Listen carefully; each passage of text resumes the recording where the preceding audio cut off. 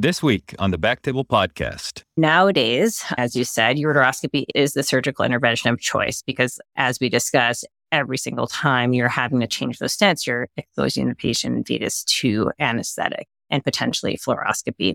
And so, again, nowadays, ureteroscopy is the intervention of choice when patients can tolerate it, when it's a safe time for them to undergo that procedure. Important to avoid that during the first trimester if possible, but if needed, they can undergo a short procedure.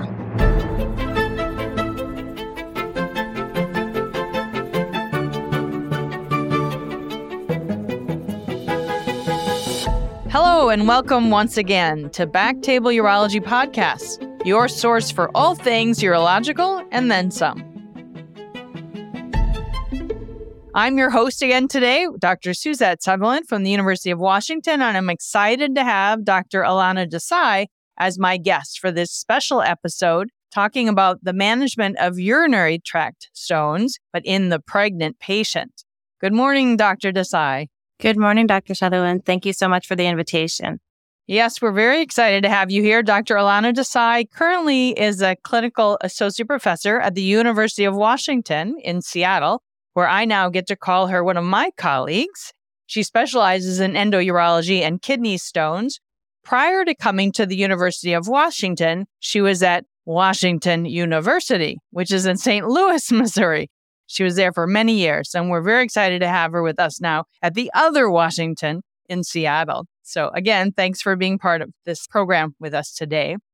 So as urologists, Dr. Desai, we generally dread the pregnant patient. Let's be honest, right? This is true. There's just so many worrisome details to consider, not only the urological details that we consider in the non-pregnant patient, but now we're worried about not only mom, but the fetus. So let's just start to dive into some basics about kidney stones and pregnancy. So what's the real incidence of kidney stones during pregnancy? Is the incidence really higher? And if so, what are the factors that increase that incidence? Sure. So previously thought to not be a higher risk in pregnant patients in the general population. Because of the difficulties associated with managing them, the incidence may seem higher, but typically is not higher than the general population. In a 2020 claims-based analysis of 1.4 million pregnancies, stone disease was found to be diagnosed in only 1% of all pregnancies. There is some newer evidence from an observational study at Mayo Clinic in 2021, however, that pregnancy does increase the risk of a first-time symptomatic stone, with that risk peaking close to delivery. It does improve about a year after delivery, but there's still a bit higher risk compared to age-matched controls going forward. It is also the most common non-obstetric cause for hospital admissions, complicating 1 in 200 to 1 in 2,000 pregnancies.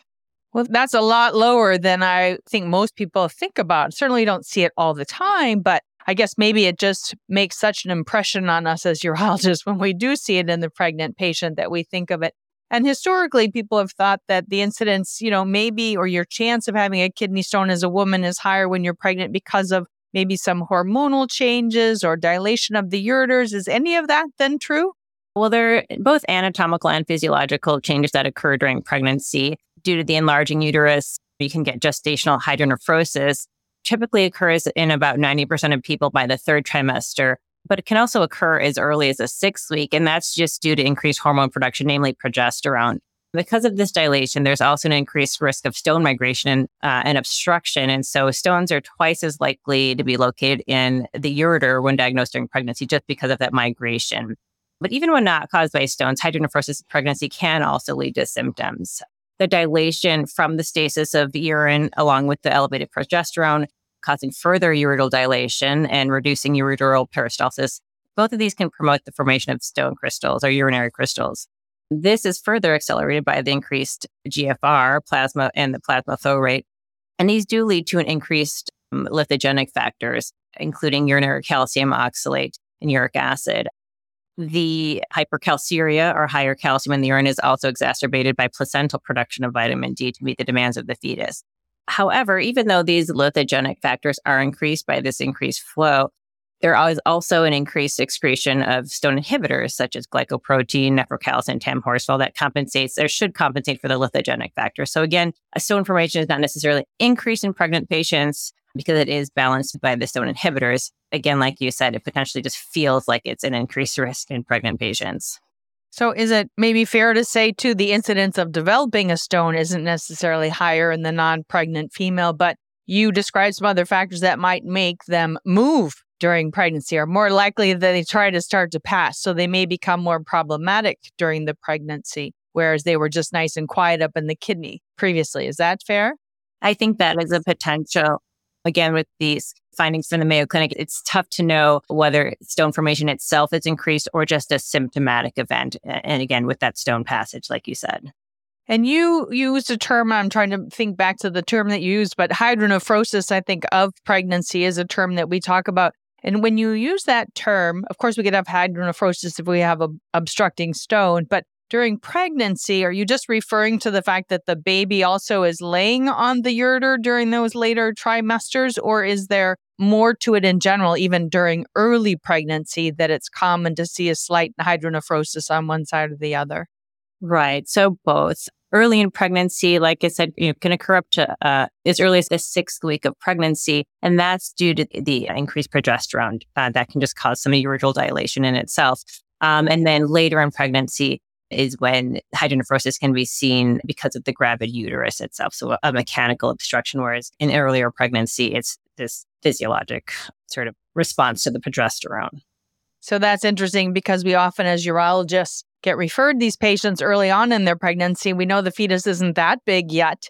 So pushing on the ureter causing the hydro, but we're being asked to evaluate them for a stent because they have some hydro. And so this is very important information to know that this is, pretty common within 6 weeks already of pregnancy, just because of hormonal changes. Exactly. And most people probably know this, but it is more common on the right side because of the production of the sigmoid colon on the left side. So up to 90% on the right side, it can occur, and 67% on the left. And then if we are suspecting that a pregnant woman, she's having some pain on one side or the other, how do we best differentiate between maybe there's just a little bit of hydronephrosis from the pregnancy versus a truly alarming, maybe obstructing stone? What's the best method of evaluation to start with? So you do have to start with your very basic history and physical examination. Again, as you said, you can have flank pain just from pregnancy itself or back pain commonly. The most common presenting symptom of kidney stone disease is flank pain. About 80 to 100% present like this, followed by nausea and vomiting. Again, typical symptoms of pregnancy. But you can also see other signs of stone disease, such as microhematuria, even gross hematuria, and then less commonly fevers and chills. So typically, again, you start with your basic history. Sometimes they'll tell you, I had an acute, sudden episode of pain in my back, and then it wrapped around to my abdomen, went to my groin. A little bit while later, I felt like I had to go to the bathroom, and it just sounds like a classic stone history. So that is very important. I think it's important to evaluate pregnant patients as you would a non-pregnant patient, taking those key events that happen during stone passage, and then, of course, considering the fact that there is a fetus involved.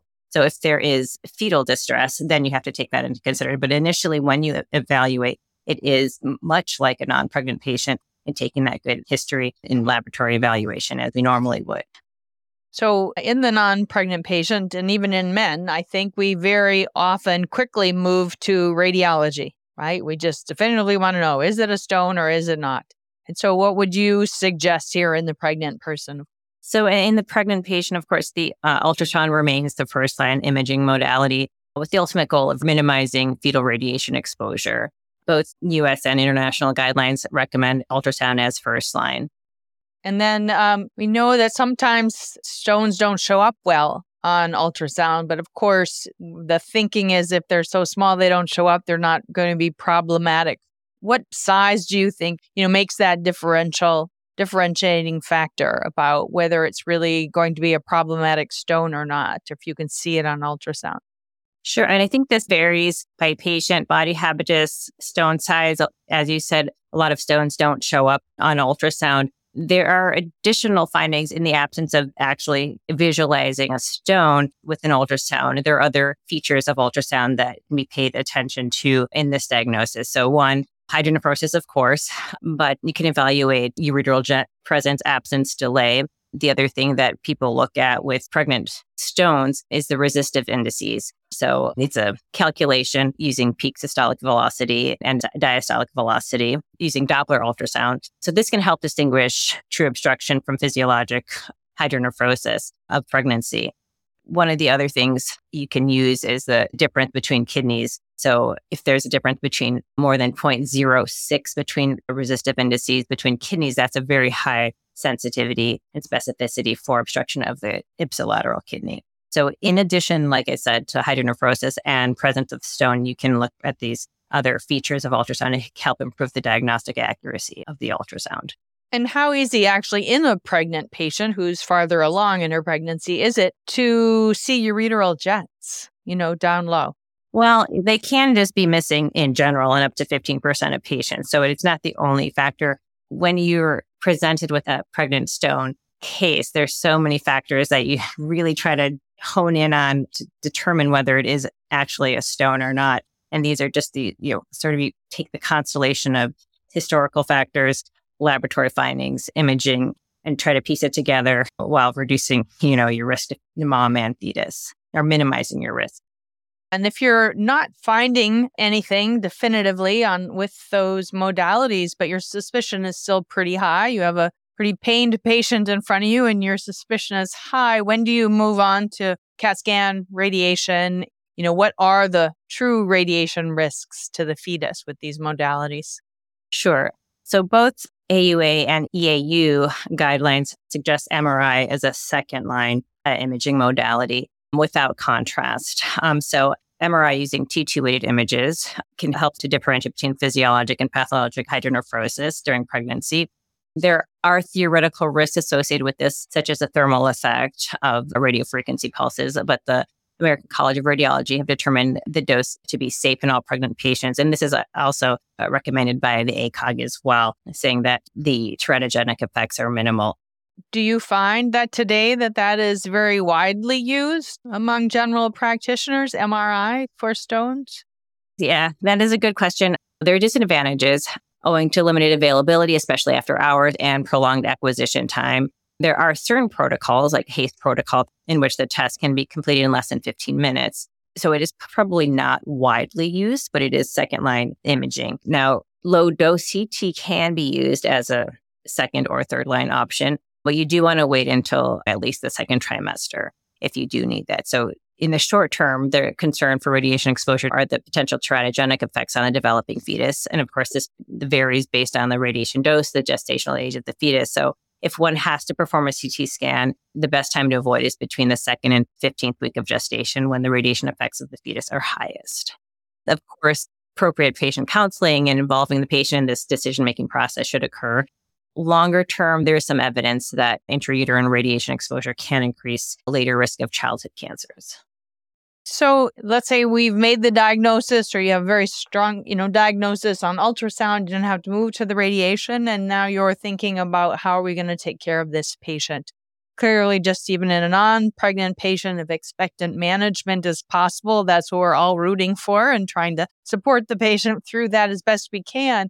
But are there other specific things that we need to consider when we're helping a pregnant woman through expectant management? And when is it that we should stop expectant because we're worried about is there a real risk of a woman going into preterm labor, as an example, or early on, maybe miscarriage? Is there any data to suggest that when a woman's having a lot of pain?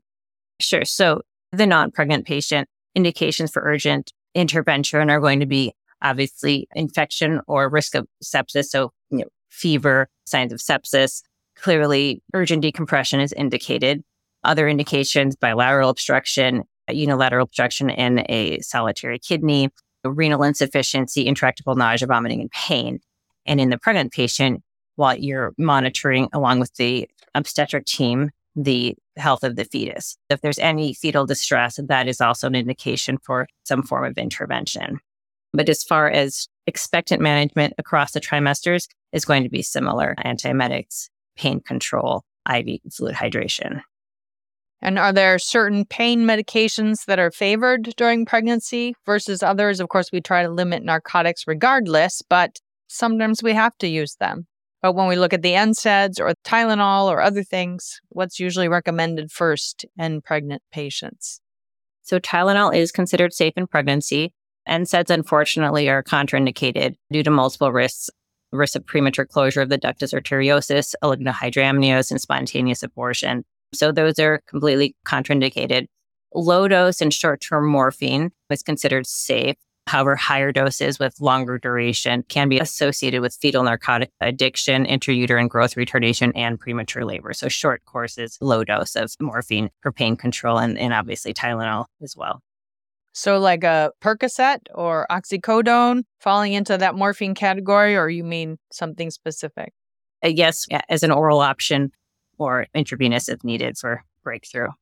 Yeah, so in that whole category. And then how about for anti-nausea? Are there certain anti-nausea options that are more preferentially recommended during pregnancy? Sure. The antiemetics considered safe include antihistamines such as meclizine, Phenergan, and compazine.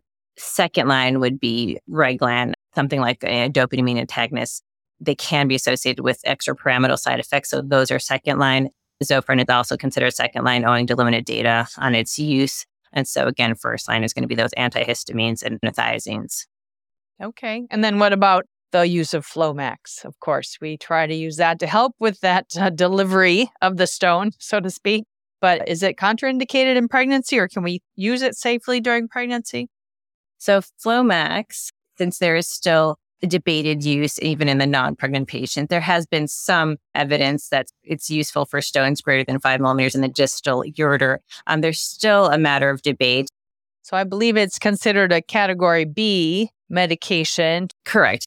It can be used. However, again, because there's a consensus that is lacking, there is also a recent retrospective study of pregnant patients receiving MET that showed no significant increase in stone passage compared to those not receiving it, and no reduction in the need for surgical intervention. So based on current consensus lacking and non-significant findings in pregnant patients, as of late, MET is not routinely used in kidney stone disease. However, again, as you said, it's category B, so it's safe to use. Relatively speaking, yeah. Okay. And then I guess the other big thing that's often debated right at our academic meetings and at the podiums, whether if a woman needs urgent decompression, should it be with a ureteral stent or a percutaneous nephrostomy tube, especially if she has to have it in there for the rest of her pregnancy. So what are your thoughts on that, and what's the data show? Sure. So as always, institution dependent, what resources are available, whether there's interventional radiology even available. They can either go immediate nephrostomy tube or ureteral stent placement. Again, the decision is based on local capabilities with definitive treatment at a later date. Both modes of decompression are associated with rapid stent or tube incrustation. So both tubes have to be changed every 4 to 6 weeks. Early in my training, so 20 years ago, everyone was managed with just decompression with frequent changes every 4 to 6 weeks. Of the ureteral stent or the perc tube, or both? Correct, both. A recent paper by Lyon and colleagues, led by Smita Day, showed that nephrostomy, actually it's in Press, initial nephrostomy tube placement is associated with a higher number of procedures and radiation exposure per procedure and total radiation exposure per suspected stone episode compared with stent and ureteroscopy, with definitive ureteroscopy being the optimal mode of intervention when possible. And interestingly, in their paper, they did not realize that they said this several times that their interventional radiologists were not using ultrasound guidance to place their nephrostomy tube. So it is important to communicate with your interventional radiologist what modality of imaging is used. You may think, oh, we're sparing our patients this radiation exposure, but they're ultimately using fluoroscopy. And a lot of times when those stents are encrusted, or those tubes are encrusted, they're having to get completely different access in exposing pregnant patient and the fetus to higher levels of radiation than we even expected. So again, that communication is really important. So I think many people have thought that nephrostomy tubes in a pregnant patient might be easier for them to manage if you don't have the stent going down to the bladder, causing these bladder symptoms besides the baby pushing on the bladder. There's been a lot of advocacy in that direction for a percutaneous nephrostomy tube, but you're bringing to light many other things that might make a percutaneous nephrostomy tube not advantageous, of course. So I guess it is a little bit of this and a little that either way. Correct. So do you think it just really comes down more to patient preference, educating them about the two options? Because clearly they still need to be changed with about the same frequency. Exactly. And certain patients do tolerate a percutaneous nephrostomy tube better than a stent and vice versa. I've managed kidney stones for the past 15 years. I've had my handful of pregnant patients with stones. And I do recall the ones that were managed early on in my career with nephrostomy tube versus stent. And I do recall several percutaneous nephrostomy tube patients coming in every 6 to 10 days for some sort of dislodgement or incrustation or obstruction. And I remember my residents saying, Dr. Desai, this is the longest pregnancy ever. And, it's sad because we're not managing this. We don't see that they're coming back. Our interventional radiology colleagues don't always call us. They certainly can't intervene without our guidance. And it happens more often than you think. We only see the majority of stent complications, but they can occur just as equally, if not more, with nephrostomy tubes. So it is based on patient preference and local capabilities. So if you do have the, equal capabilities, so the percutaneous nephrostomy tube can be done under just some local anesthesia, right? But if you're changing a stent, usually we're doing that under a little bit of IV sedation, some general anesthesia. I don't know if it's been done with even less than that, if it has to be done every 4 weeks. What are your thoughts on that? So if anesthesia is needed, preferably it's after the first trimester. So second trimester is best. One, to reduce radiation and anesthetic exposure to the developing fetus, and then trying to avoid in the third trimester so that you don't have patients go into preterm labor. So second trimester is the best time for intervention. General anesthesia is typically utilized. Spinal anesthetic has also been described, as well as even MAC in select cases. Yes. Well, I think historically, the thought has been decompress the collecting system, right? Either a percutaneous nephrostomy tube or a ureteral stent, and then wait until after the delivery. Do nothing else except for changing your stents, right? Every 4 or 6 weeks or so, but don't do anything else. But I think we know today that that whole philosophy is changing. And so, beating this question over the head with which one should we be doing is almost old question at this point. So why don't we just jump into this idea about just taking care of the stone when you see it, right? Whether the woman is pregnant or not. We know that there have been a lot of studies now looking at ureteroscopy and safe ureteroscopy and just relieving her of her problem, leaving maybe a temporary stent afterwards, but then being done with it. So why don't you talk to us about what your experiences are with that and what the literature would tell us to do today? So taking a step back, it is important to note that the vast majority of patients presenting with renal colic due to obstructing stone in pregnancy do pass their stone. So first line is going to be expected management, trying to get that pain under control. Unless they are septic and needing urgent decompression for the reasons we discussed, we should try to get their pain managed and their stone to pass. So only about 30% of patients will typically go on to need surgical intervention. And so ultimately, consideration of that mode of intervention requires shared decision-making with the patient and multidisciplinary collaboration with your team, including your obstetricians and anesthesiologists. But again, vast majority are going to pass. Nowadays, as you said, ureteroscopy is the surgical intervention of choice because, as we discussed, every single time you're having to change those stents, you're exposing the patient and fetus to anesthetic and potentially fluoroscopy. And so, again, nowadays, ureteroscopy is the intervention of choice when patients can tolerate it, when it's a safe time for them to undergo that procedure. Important to avoid that during the first trimester if possible, but if needed, they can undergo a short procedure. And do you try to do that under ultrasound guidance? Is that possible, or just use a little fluoro, or how do you do it? You can use minimal amount of fluoro if needed. I've historically, in my practice, have used just ultrasound. You'd be surprised that hydronephrosis of pregnancy really makes ureteroscopy a little bit simpler, actually. You can have a ultrasonographer, or sometimes I've had the radiologist come down and run the ultrasound.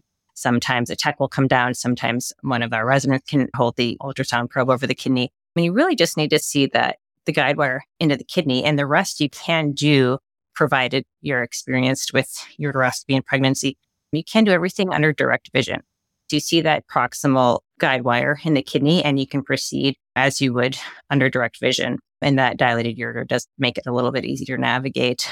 And at the case end, you can clearly see the proximal end of the stent, and you can place the distal end under direct vision. Again, this does depend on your local capabilities, whether you do have an ultrasound available, a tech available, someone else to help you with that ultrasound while you're doing your ureteroscopy. We have different modes of doing ureteroscopy. Predominantly do just flexible ureteroscopy, but there's the semi-rigid. If somebody has a stone that's in the distal ureter or lower third, would you consider using a semi-rigid on a woman who's pregnant as well, or just stay with flexible? Semi-rigid is possible in the distal ureter. It's a bit easier to use in the distal ureter, as we know, but I have used a flexible scope in the distal ureter. If the ureter did not accommodate the semi-rigid, I have used that. And then, is there ever an indication for PCNL during pregnancy?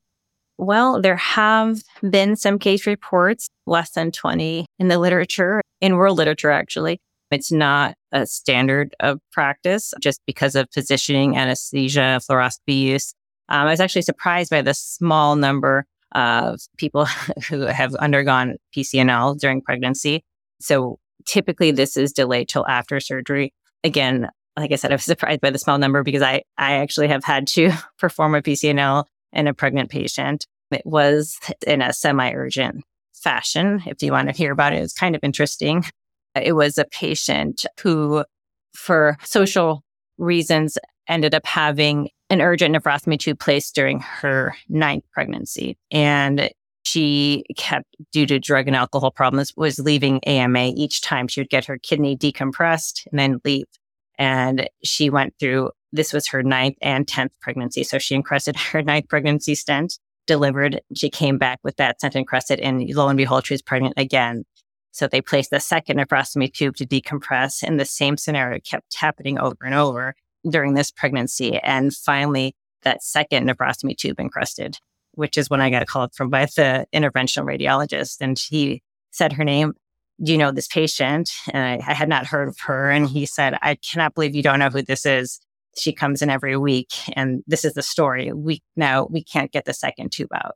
She's so encrusted that both tubes are stuck in there. Can't you help us? And she indeed had such a large stone burden that she would require a PERC. And so I did know that doing it ureteroscopically, I think she was in her 3rd trimester, probably about 33 weeks or so. And I did know that doing it ureteroscopically would have taken a prolonged amount of time, and that was most likely the right approach to do it expeditiously. But there was no way to exchange her tubes without doing some sort of stone procedure. And so I was sort of pressured to do her stone the day she came in with potential sepsis. Can you just do it now because she's going to leave AMA? And so, although it was a team effort, I did not believe that just because, there's this potential social situation we should operate on an infected patient, you still have to manage pregnant patients in a safe way. And so I did recommend treating the infection appropriately before proceeding with PCNL. And the team said, well, she's not going to come back. And the best I could, I counseled her that this is what could happen if you don't return on antibiotics. And it was kind of a long talk, but I said, basically, I will be there if you'll be there. And she showed up, and we were all very nervous. And we did a modified lateral position where I could manage her ureteroscopically and percutaneously. It was all done under ultrasound. We were able to watch the sheath come in from below, very expeditiously removed tubes, stone, and left her with one nephrostomy tube, and then watched her for overnight and removed the nephrostomy tube just to get her tube free. And so it was a little bit of a dramatic story, but I do think that in her case, it was the best procedure to perform. It took probably about 30 minutes to clear her, to get those tubes out, and ureteroscopically it would have taken hours upon hours and most likely 2 procedures. And so I did feel that was the right move on that patient. But again, I was surprised that there was such a little amount done. But no, to answer your question, it is contraindicated unless there are extreme conditions. And I do think this did qualify as extreme. Yeah. That was a definitely extreme condition, right? A lot of social determinants of health there that came into play there, right? And just trying to put the pieces of the puzzle together to come up with what's the right answer here. So kudos to you for taking that on. That's great. Very challenging case. Well, and then, the other modality that was still done today and used to be done much more frequently is extracorporeal shockwave, lithotripsy, ESWL. And my understanding is that still it's contraindicated during pregnancy, right? For a variety of reasons that are problematic for the fetus, for that loud pounding and so on and so forth. Is that still the case? That is still the case. There are studies showing that as well performed inadvertently during pregnancy did not have any untoward effect. It is still contraindicated knowingly. So then back to ureteroscopy. So of course, are there any considerations when you're dealing with a pregnant patient that you need to do besides the use of ultrasound that we talked about? If you can do ultrasound rather than a little bit of fluoro, if you're able to do that, of course, most of it's under direct visualization, as you mentioned, but sometimes we lose the stone and you want a little bit of, I use fluoro, but if in this situation, ultrasound to try and say, where did it go and where can it guide me? But are there other considerations, especially in later term pregnancy with the big fetus in the middle? And does that make it more difficult to maneuver with the ureteroscope or anything that you need to consider, or just try to do it as expediently as possible? I think trying to do it as expeditiously as possible, minimizing fluoroscopy time if needed. And important, again, just to clear the ureteral component. There's probably cases where there are renal stones. Those, I think, can be saved for a later date. So treating the offending stone, making the procedure expeditious, getting in, out safely, I think is key. I have not noticed differences in navigating the ureteroscope in any different trimesters in doing these cases. And then with respect to prevention, are there specific recommendations that can be made to pregnant women who maybe already have a known history of recurrent stone formation? They've already had 3 stones in their life and now they're pregnant. So you probably assume their risk is a little higher than the average. Are there different recommendations, or do we stick to our basics of make sure you're drinking enough, a low oxalate diet, low salt, or are there specific pregnancy tailored recommendations out there? You mean for patients who are already pregnant with they have a known stone burden or a known history of? Well, they have a known history of stones, and we want to make sure they don't develop a stone while pregnant or maybe have it move during pregnancy. Gotcha. Now, I think just the general recommendation of plenty of fluids, trying to produce 2.5 to 3 liters of urine per day, following a low sodium diet, avoiding sugary drinks, sodas, things like that, potentially a low oxalate diet. I think taking calcium in with their meals in case they have a high oxalate load, but not any different than the general population. There is a question of sort of a more of esoteric question, should women of childbearing age with known stones, if they're considering pregnancy, should they clear their stones prior to trying to conceive? I think we would all like that actually, as urologist, if a patient electively treated their stones before becoming pregnant. But that is a question for another day. Well, or for today. I mean, truly, is that done that often? I know that there are women who want that done, but, there are lots of reasons why someone wants electively to have a stone removed. They've had a stone for a long time, and now they're going to go on this big worldwide tour. And they're like, dang it, I don't want to lose that stone or have it get stuck when I'm in Morocco. Can we just take care of it now, right? So I imagine, if you have women who do have known stones, is that done that often now? Oh, definitely. Definitely. I mean, I think if there were a patient who, similar to a patient who's going to Morocco, wanted to have their stones treated electively, say they wouldn't have to deal with it during an inopportune time, I think we would definitely consider that. It's currently not, I don't want to say not standard of care, but if a patient comes in, we don't necessarily that they have to have their stones removed electively prior to pregnancy. Depending on the size, we may say it's a good idea. But currently, there are no guidelines that say we have to treat these stones prior to pregnancy. I do think it would be ideal to do so that patient and provider and developing fetus do not have to deal with an acute stone episode during pregnancy. I think that would be a reasonable way to counsel patients considering pregnancy that have known stones. I do think that would be completely reasonable. The last thing we want is a worrying fetus. Correct.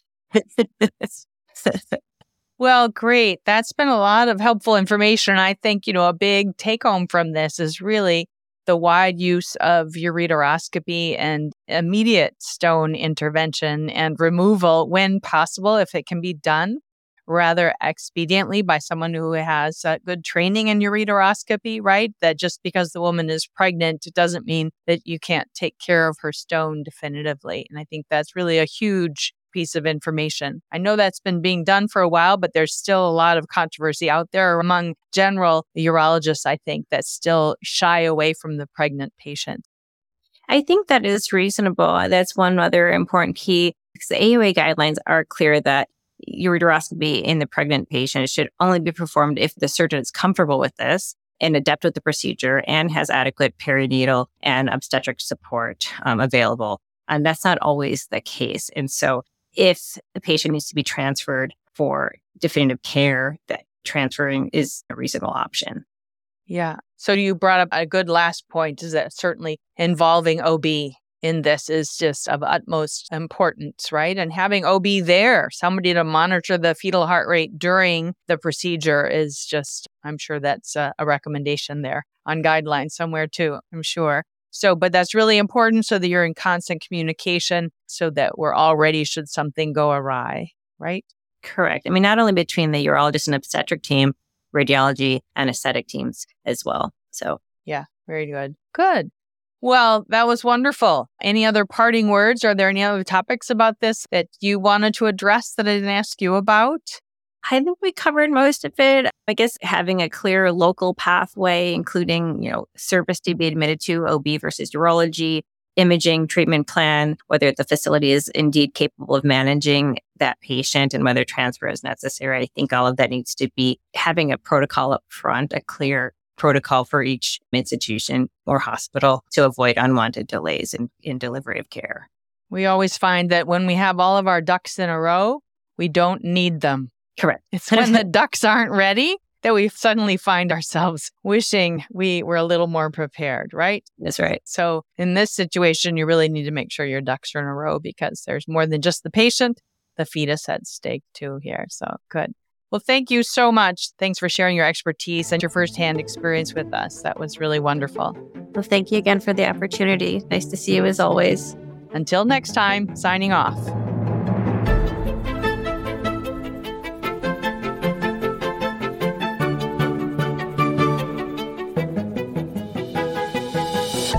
Thank you so much for listening.